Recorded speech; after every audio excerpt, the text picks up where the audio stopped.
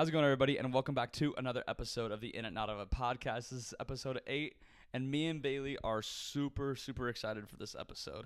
As you can tell by the title, in this episode we interviewed Dr. Tiberius Ratza, who, if you don't know him, he's the Associate Dean of the School of Ministry Studies, and he's the Professor of Old Testament Studies here at Grace College. And he's an amazing dude. He's been a professor of mine in several classes. He's been a great mentor and just a friend even. And if you know him, you know he's amazing. If you don't know him, you'll see in this episode that he is just an awesome dude. In this episode, we talk about his origins. He grew up in communist Romania, and so talking about that, talking about his faith and what that looked like, and then some stuff just going on, his views on the stuff that's going on today. So hope you guys enjoy. This is an awesome episode. Listen all the way through. If you haven't, make sure you follow our Instagram page and let me and Bailey know what you guys want to see on future episodes. Enjoy.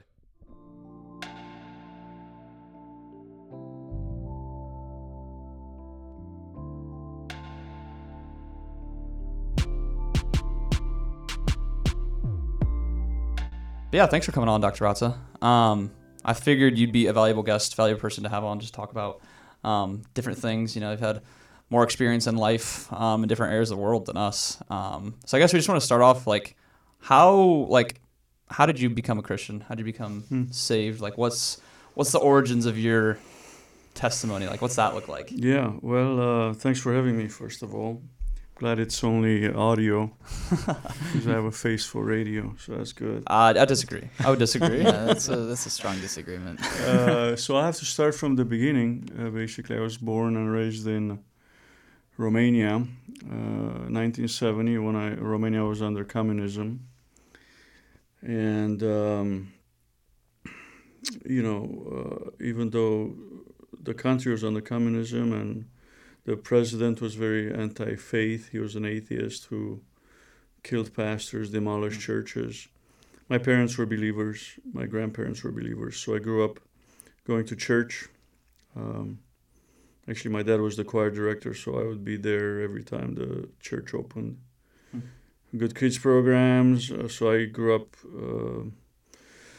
hearing the gospel all the time. I knew the Bible. I mean, there was not a lot to do in Romania, growing up. So a lot of times I would just read the Bible for hours on end. There was nothing else to do. No phones, no social media. No. It was, and even TV. We had 2 hours of TV, 8 p.m. to 10 p.m. And it would start with communist propaganda.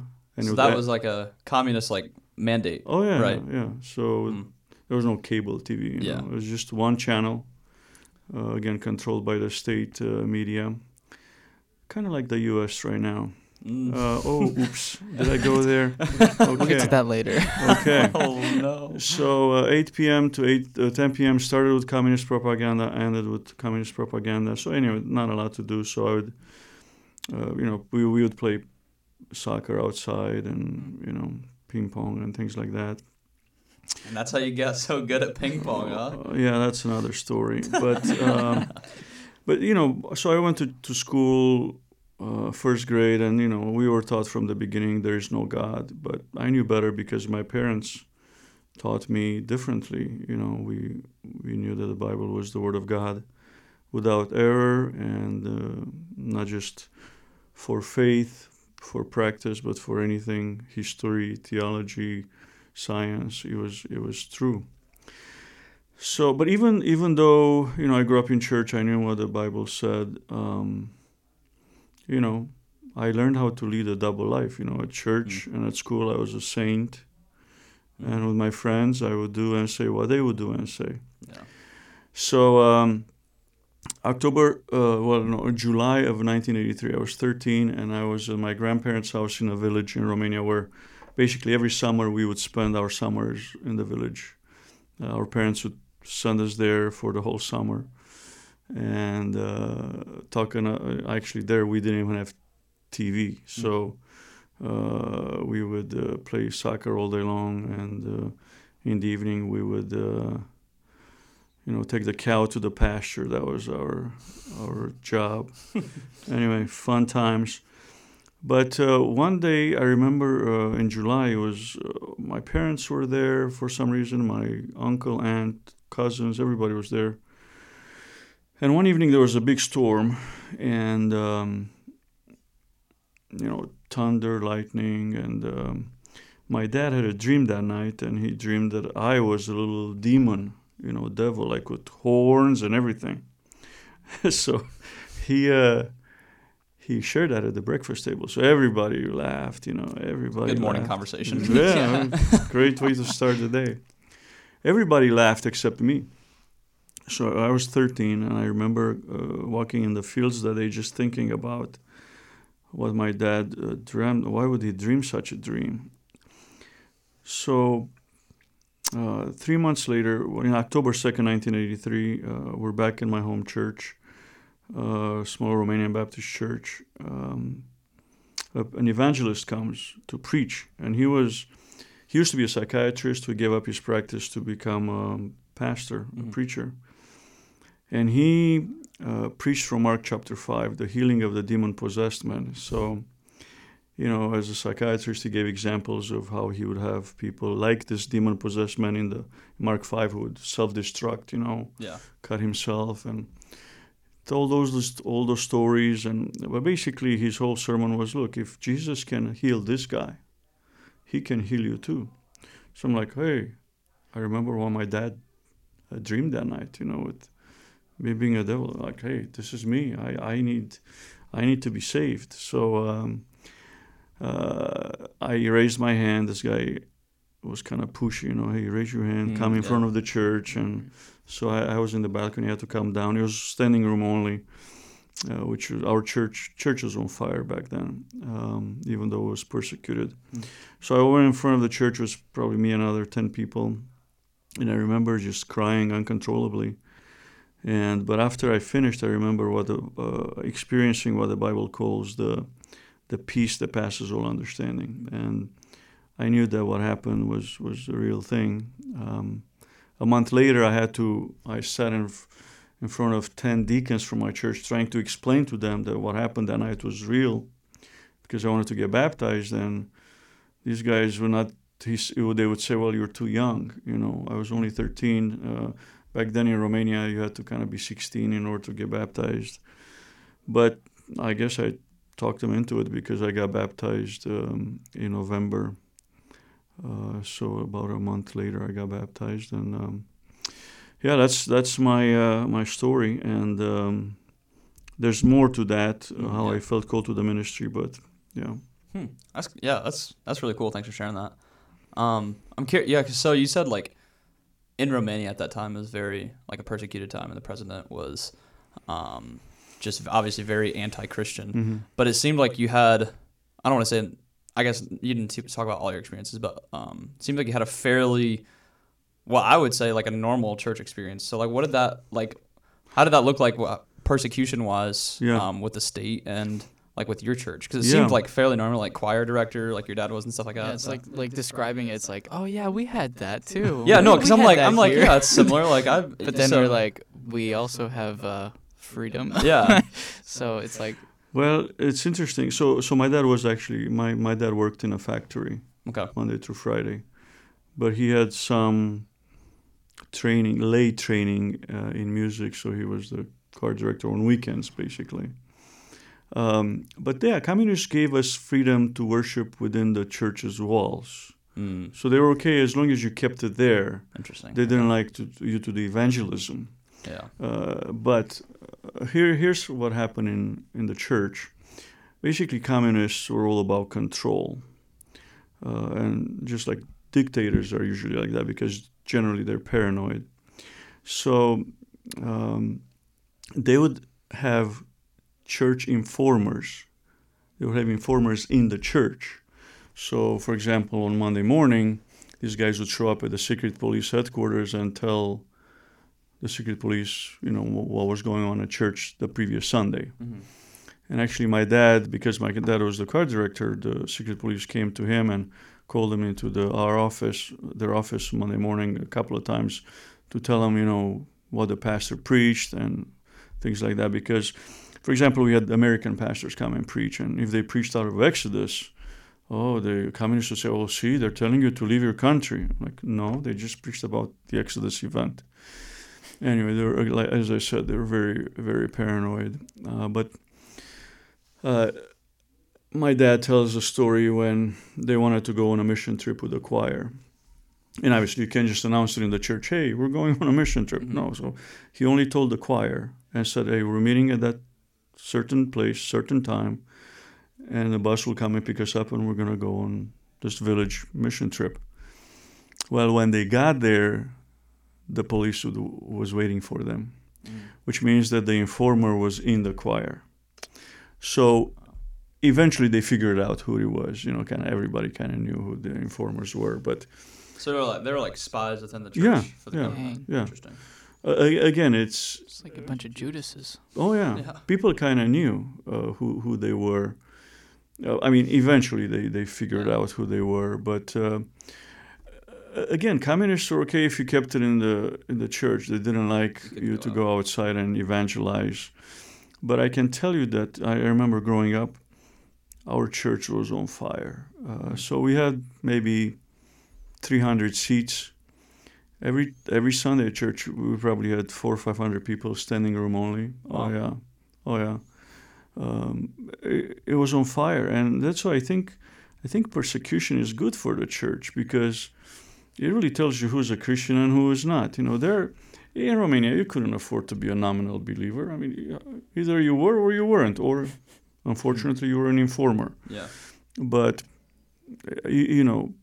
I think a little persecution is good for the church. So I know here in America sometimes we think, which by the way, we should fight for our freedom, no doubt. But I'm not praying against persecution, because I think a little persecution is good. Yeah. Yeah. Well, it's one of those things, like my mom and I talk about this a lot, because like my area is very very, very conservative and very gung-ho on our freedoms and like what it means to be free and all this. But I think there's a misconception of what freedom is. Like, there's that freedom in Christ, the salvation that we receive from Christ, and a salvation from our sins and hell.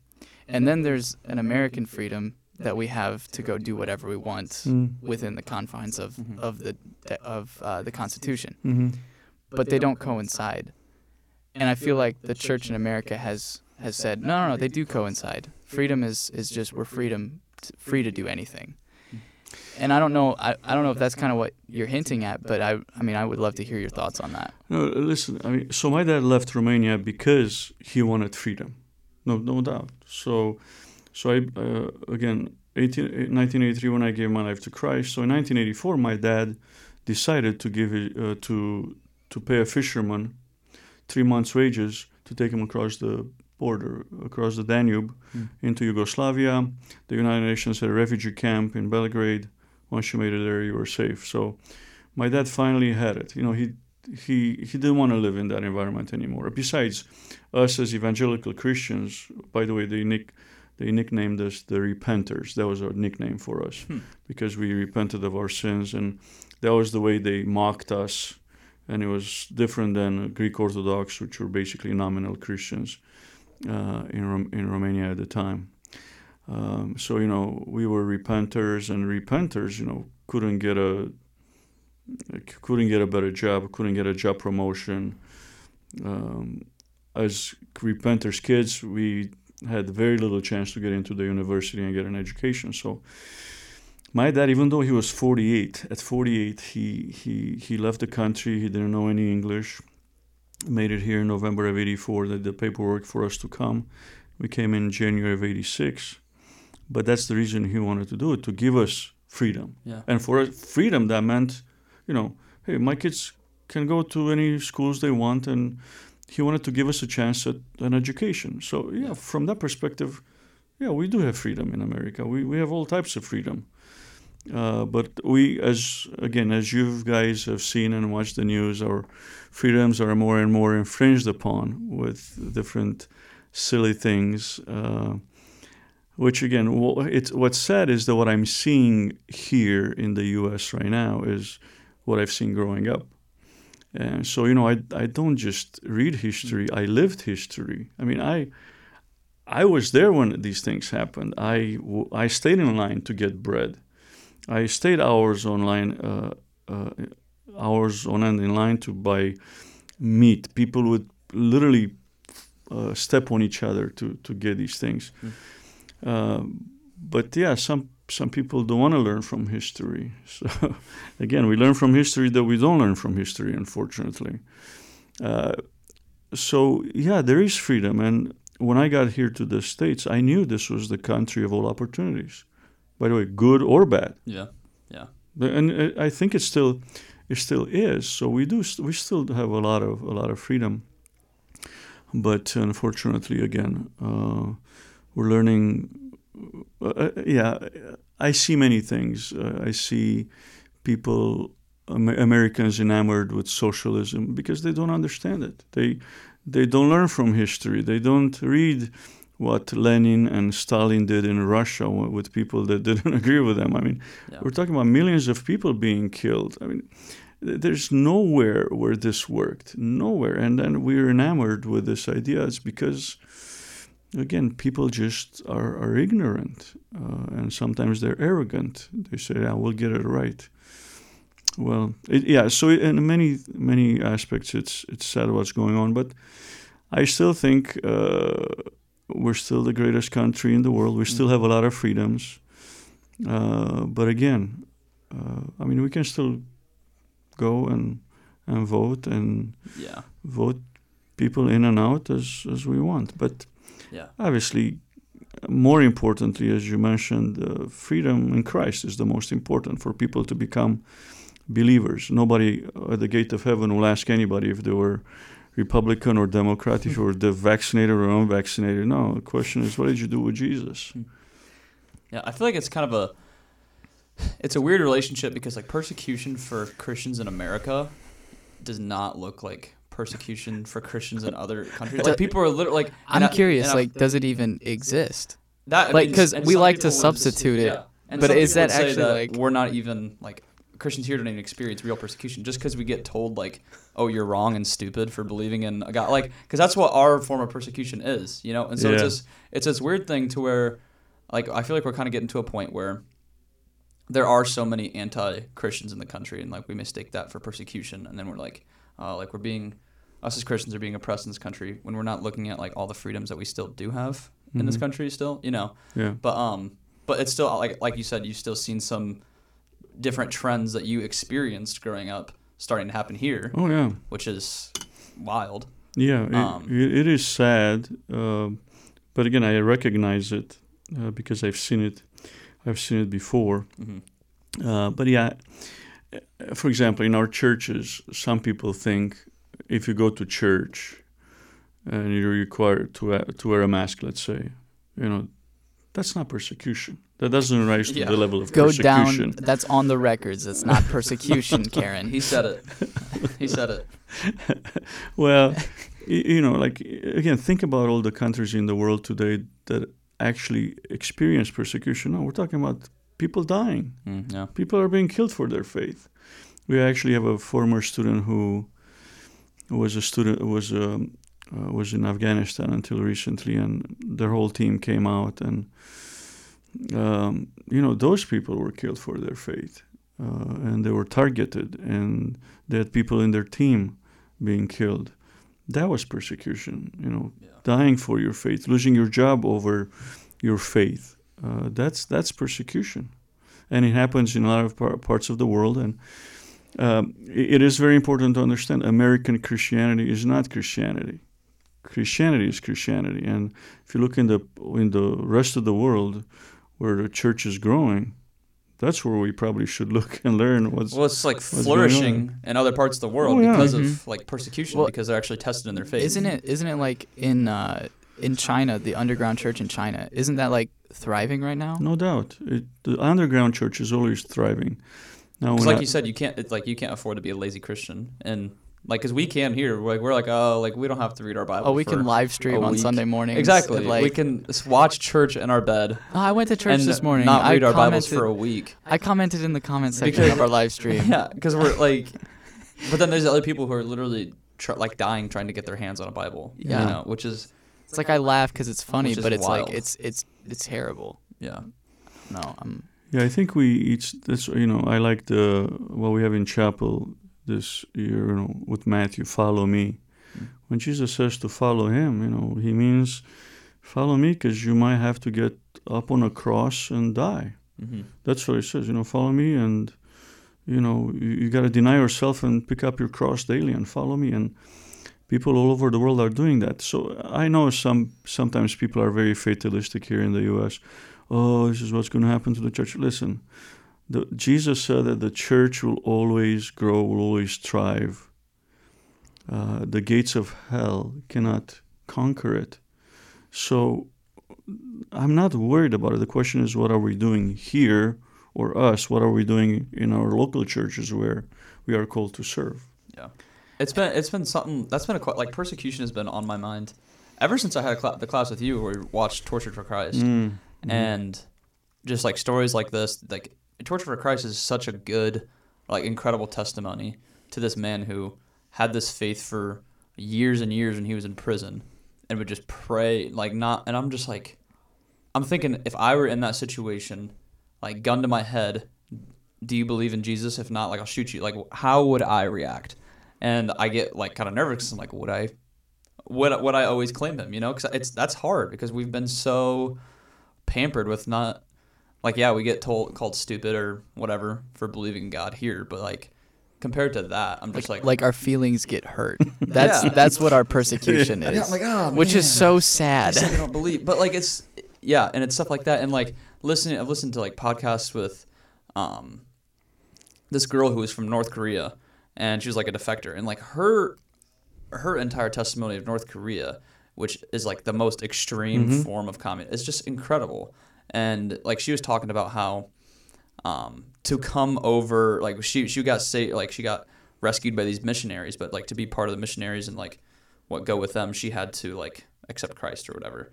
And she's like, it was a pretty easy, like understanding the Bible for me was pretty easy because the North Koreans, like those communists, they essentially just take the Bible and replace God and Jesus with like Kim Jong-un and like their leaders.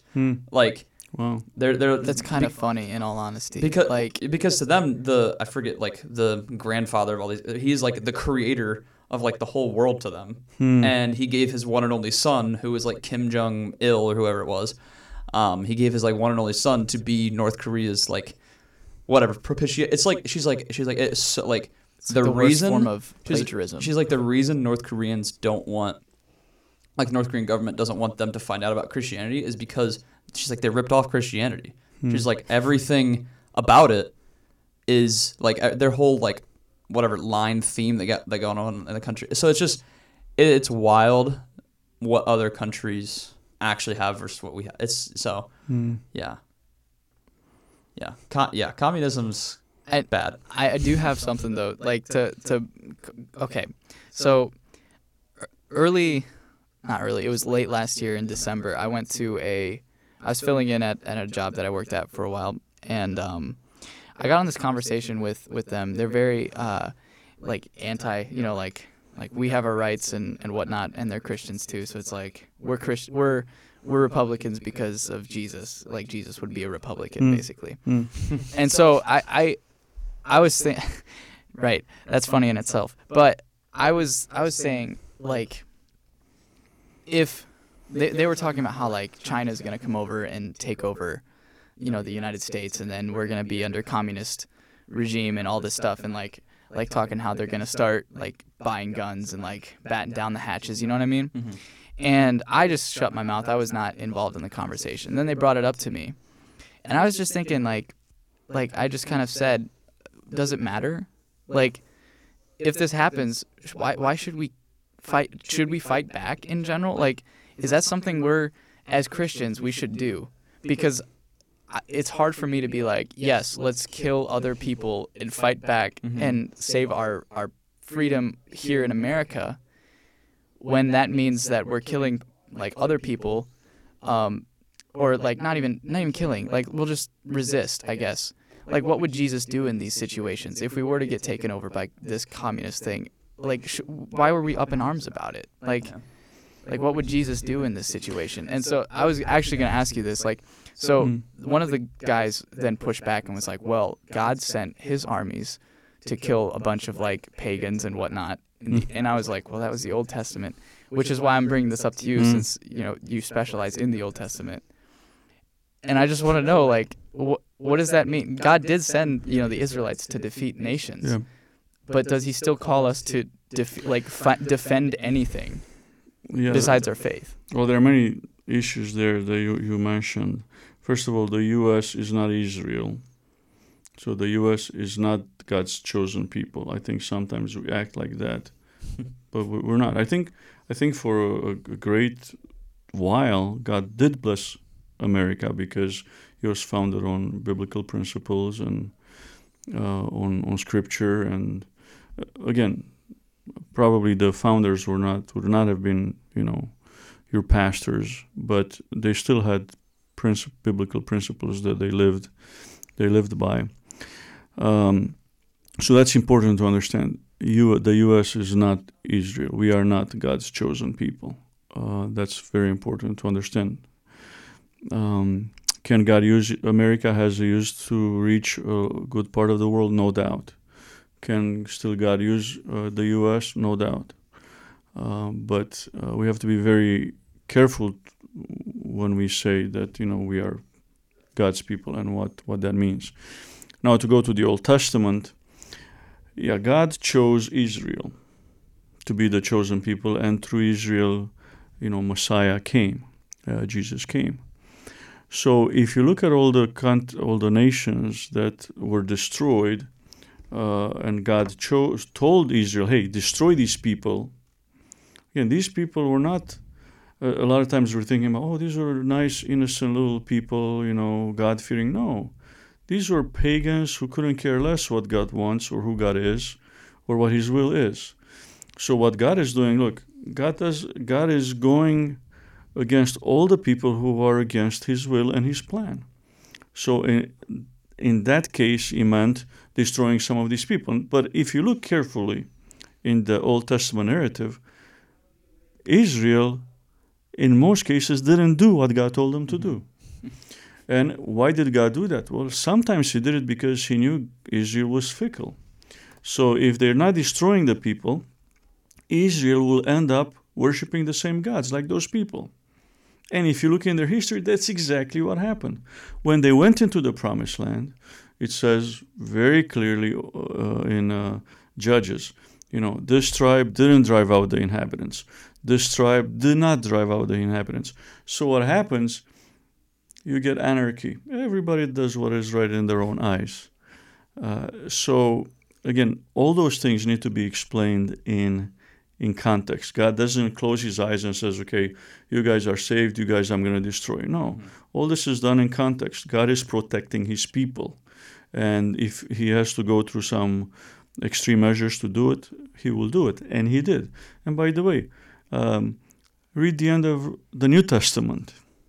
Do you think in the end of the New Testament, God is this lovey-dovey person?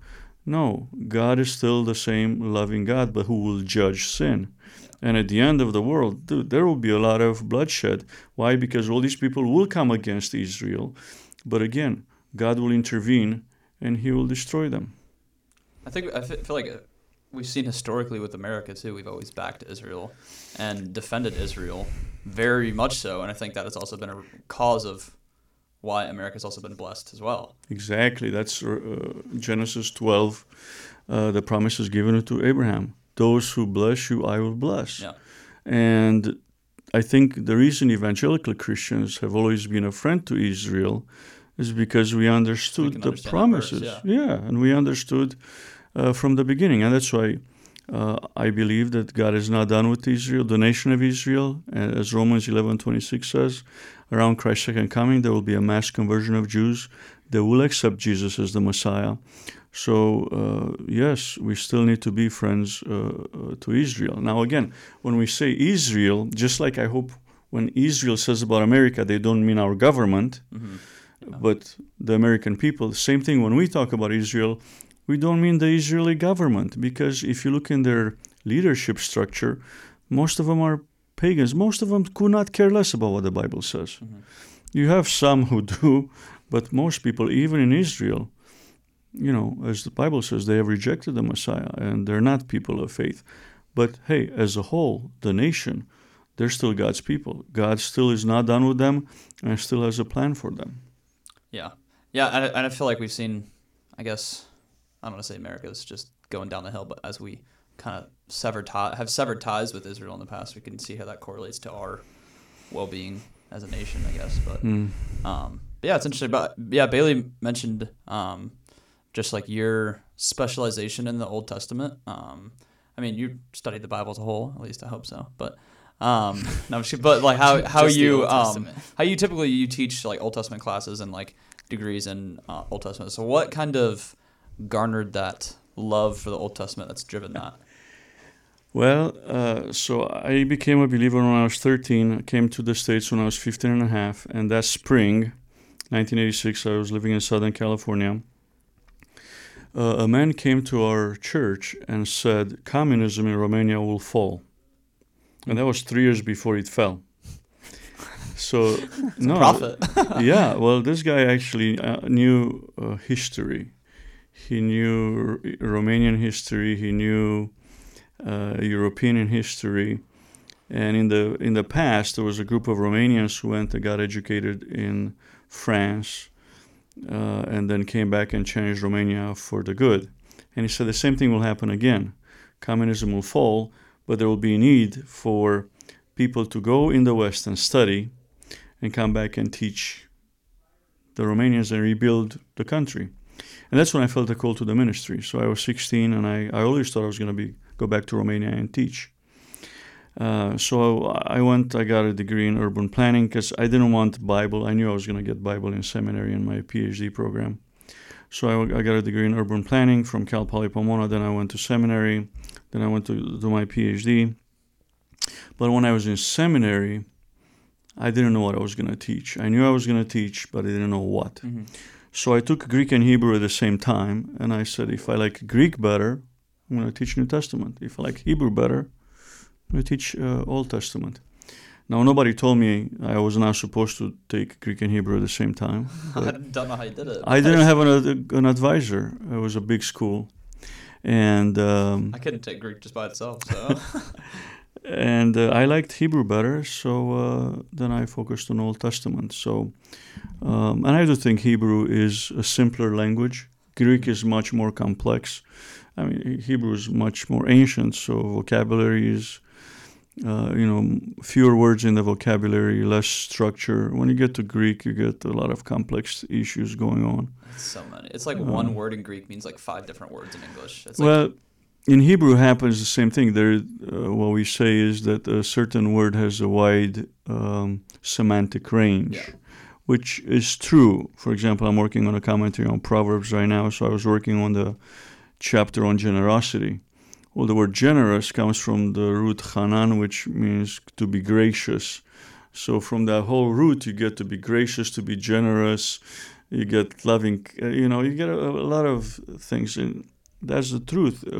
Especially with simpler languages, one word can mean many things. That's why context is very important. And Hebrew is not a dead language like the biblical Greek is it? Is it still spoken? Well, so modern Hebrew is alive, but biblical Hebrew is dead. Okay. Same thing with Greek. Biblical Greek is dead, but the professors are alive, so you gotta still study the languages. By the way, Richard Wurbrand, which you mentioned, the author of Torture for Christ, he spoke about 7 languages. Really? And he was uber smart, but he always said, hey, if, when you love someone, you will learn their language. And he said, if you love God, you want to learn the language he wrote the Bible in. Now, I understand many people can't do that, but at least our pastors should be able to know the original languages so they can explain if there's an issue, hey, what happened? And we're not going to resolve all the issues, but at least we know why there are issues in translation. Yeah. Gotcha. I think I've always appreciated your insight just to Old Testament, just because I feel like our generation is very Old Testament's boring and don't want to read it as much as the New Testament at least. I don't know, man. Genesis is okay. Besides like the first Genesis is like first 5 books of the Old Testament, books like First and Second, like Kings, Judges, Numbers, stuff like that. Not as many Judges people. is interesting. Though. Not as like, many there's people. There's some good stuff in Judges. But typically, I feel like right. Like I'm not sorry. The go-to is the Gospels, like that. Yeah, oh, yeah. And so, and what I found in, I don't know, I'm not big in arguing with people online about Christianity or stuff, but I see stuff on social media. It's quite entertaining. It's kind of depressing actually watching Christian arguments in the comment section. You know what I'm saying? Yeah. Sorry, keep going. I just need to say that. One of my biggest things that I have the hardest time not responding to on social media is people's lack of understanding of the different laws in the Old Testament. Just because, so I have tattoos, like quite a few tattoos. I know, sinner, right? But no, so people will see tattoos on a Christian and they'll say like it's just some ignorant non-believer, and they're like, you're going to hell. And then it's like, well, Leviticus whatever 17 whatever says you can't have tattoos.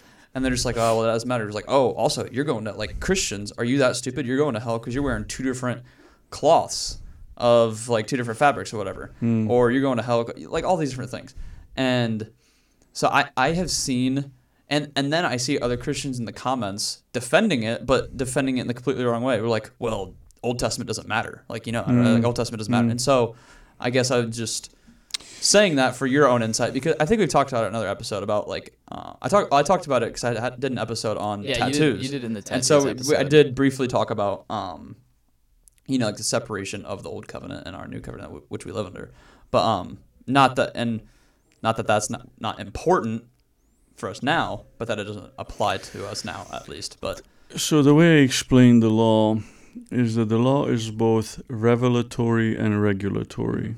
So even if you don't read it for the regulations, which again, we are not under the Mosaic covenant when it comes to the ceremonial law, we still need to read the law because it reveals us who God is. So it's revelatory. So if you don't read, Leviticus and Numbers and Deuteronomy, you're missing a good portion of who God is. Now, again, revelatory, and it's also regulatory. And I know a lot of people don't like this, but the truth is that the law can be divided into moral law, civic law, ceremonial law. Mm-hmm. So obviously we don't have the ceremonial law because, again, Hebrews explains that Jesus died once and for all. But if you look at the Ten Commandments, by the way, they all appear in the Old Testament before they are given in Exodus and Deuteronomy, and they all appear afterwards in the New Testament. In other words, these were not some laws that the Israelites were going like, oh, wow, I didn't know I'm not supposed to kill. Oh, I didn't know I'm not supposed to have adultery or covet or steal. No, they knew that. They knew it was wrong. It's just that then it just becomes the law of the land. Again, they didn't have a constitution. God gives them the law to be their constitution. How are they going to live as a nation? But yeah, we are not bound by the Mosaic law, but the moral law is still there. I mean, all the laws, stealing is still wrong, adultery is still wrong, having other gods before Yahweh, it's still wrong, idolatry is still wrong. So the moral law is still there. And when it comes to tattoos, for example, you also have to look at the context. God says they don't do it because, these nations were doing it. They were carving things in their bodies, to mourn for the dead or to commemorate the dead or something like that. So obviously the motivation of the heart is important. But just like God will not check at the door if, what your political party was. He will not check you for tattoos if they're approved or not approved. Again, I've heard people actually, still talking about tattoos. People, because I think in Revelation when it talks about how on Jesus' thigh when he comes back, it'll say, King of Kings or whatever. And people are like, Jesus has a tattoo. Like, don't you? I'm like, okay, well, I don't know about that, but I don't know. Yeah, I think a lot of people in our generation undervalue the Old Testament, and a lot of people, just ignorant non-believers, will try to use like verses like that against us, and then they'll also try to use like the whole, well, God is different in the Old Testament than He is in the New Testament, like, and that's something even Christians can struggle with. Like, well, God's like killing all these people here, but then all of a sudden He's like all about love in the New Testament, and so. But God was a God of grace from the beginning, as Yeah. you know. God. Why didn't God kill Adam and Eve on the spot? Well, because He was a gracious God. Mm-hmm. He could have, killed Abraham, Moses for their disobedience and rebellion. But God from the beginning was a loving and gracious God. But He is also just, and He has to punish sin. And that has not changed, and that will not change. So God is the same. It's just people cherry pick what they want from the Old Testament and from the New Testament. And as you know, people don't appreciate the Old Testament just because they didn't read it. Yeah. They didn't study it. So in the spring, I'm teaching Old Testament Bible exposition. I'm doing Ecclesiastes and Song of Songs. Mm. Again, two books that are a lot of times ignored, and yet they're so very important because they're very relevant. After people take these classes and study, then they say, oh, there's so much in there. Yeah, it is, but you have to read it, you have to study it. Yeah, I feel like, and besides like the different Bible stories that we were taught in like Sunday school and stuff like that, people don't really venture out into the Old Testament too much. But I like the Old Testament. It's a good time. Yeah, Bailey took it twice. I did. Nice. I did take it twice. Nice. I passed it the first time, to all those listening. No, the second time was in grad level. Just So for fun. he took Oh, undergrad and grad level. Nice. So Take it at the grad level. I'm getting qualified, guys. I guess so. Yeah, I'm just now taking a New Testament class like this next session, which is kind of like my senior year of college. I'm like, I Wow. feel like I should have taken a New Testament class far before that.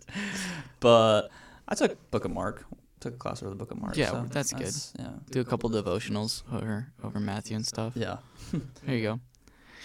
I think is that I got one more question. yeah. yeah. So I guess this is a very, very, basic interview question, but if you have any piece of advice to a believer of our age, In America. in America, not Romania, I guess, what's one piece, like, if you could tell your younger self or somebody our age as a believer, and like concerning today's day and age, like what we're faced culturally, what we're challenged with, like what would that piece of advice be? I think the greatest challenge for all of us is speaking the truth in love. But it all starts with the truth. We have to know what the truth is, and we do have the Bible. So I would say, make sure that the Word of God is your foundation of everything that you say, and to know what it says. A friend of mine used to say, before you get up to say, thus says the Lord, you need to know what says the Lord. So if you want to minister to people, which we all have to, we need to know what the Bible says, and not let the world reinterpret it for us. Like they're trying to, they're always trying to reinterpret or redefine the terms for us.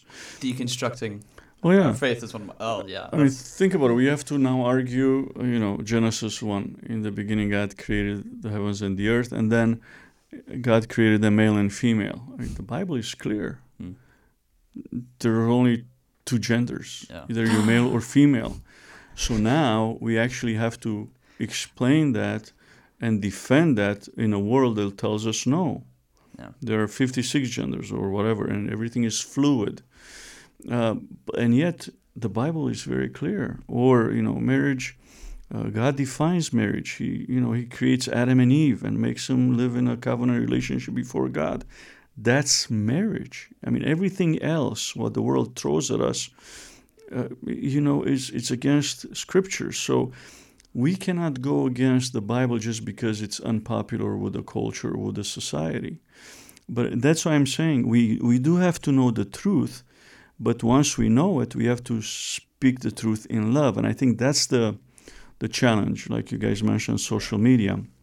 And that's why I try not to argue theologically on social media. So sometimes I have a quote or I do an update on what I'm working on for my sabbatical. And and this I have friends who are not believers, and they're really saying some really interesting things. But I'm not getting into fights with them on social media. I rather ask them to go to lunch and let's talk. Yeah. But it would be silly for me to fight with someone on social media, because that's not what I'm not using social media for that. Yeah.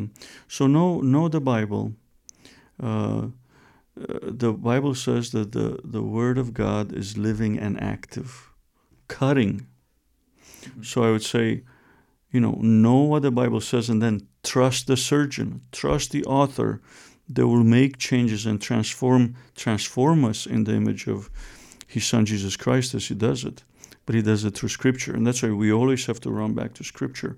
That's why we have classes like Exploring the Bible, Scripture Interpretation, Essential Doctrinal Themes, CCT, so we know Christianity and Critical Thinking, so we know all these things from a biblical perspective. Yeah. It seems like all of our problems, like that come at Christianity today, are kind of, like, I guess in America, kind of stem, like all of the false truths all stem from a false understanding of the Bible. Yes. Like, I mean, I sent Bailey a TikTok yesterday. Oh my goodness! and I was totally forgot to talk to you about that, but Dr. Ata, it was one of the most ridiculous. So it ended up, Emma, my girlfriend, sent me this one TikTok, and it was, she sent me this TikTok about, this lady was talking about the book of Revelation.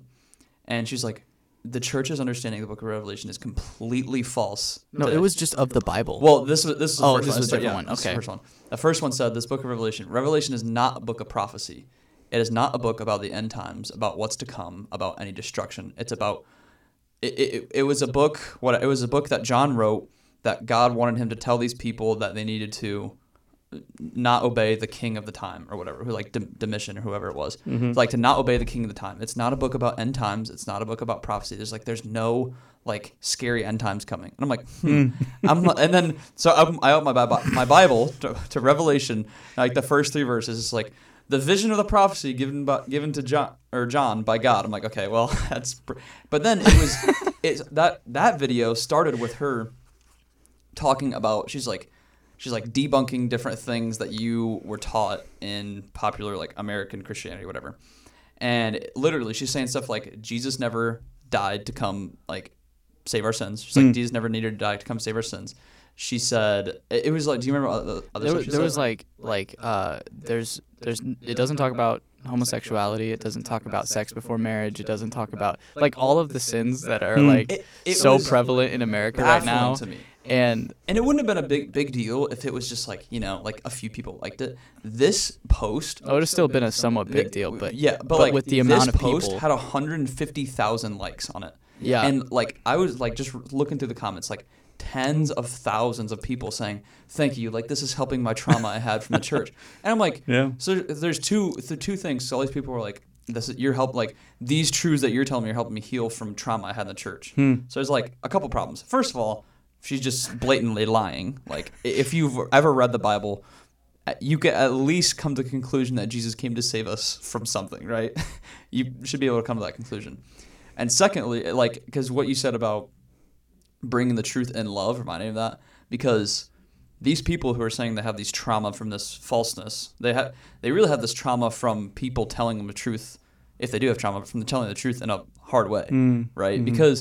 Because really, when, especially in the book of Revelation, because there are some scary depictions of that if you're not a believer, but in the way that book can be presented to people, in the end times literature, that can, especially if you're new, that can be, like, scary stuff. Like, oh, like, our Earth's gonna be on fire, dragon, like, all this stuff. And so, I like what you said. It all has to come from a place. It starts with truth, but there has to be love in that truth that you're delivering. I mean, Jesus, John 17, everybody talks about, I pray that they be one. But he emphasizes, one in truth. First, there's truth. And everybody's united around the truth, not around, like you just mentioned, these false things. And that's why it's important to know what the Bible says, so you can know when you have false teachers like that and they speak falsehood. But again, what Jesus says is clear.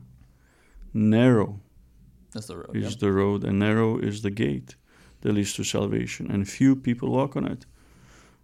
wide is the gate and wide is the road that leads to destruction, and many are on it. Yeah. So we have to get used to the fact that we'll always be in the minority. See, that's another point of sometimes we have an American Christianity. Oh, if we just have the majority in this or that. No, the Bible says we'll always be in the minority.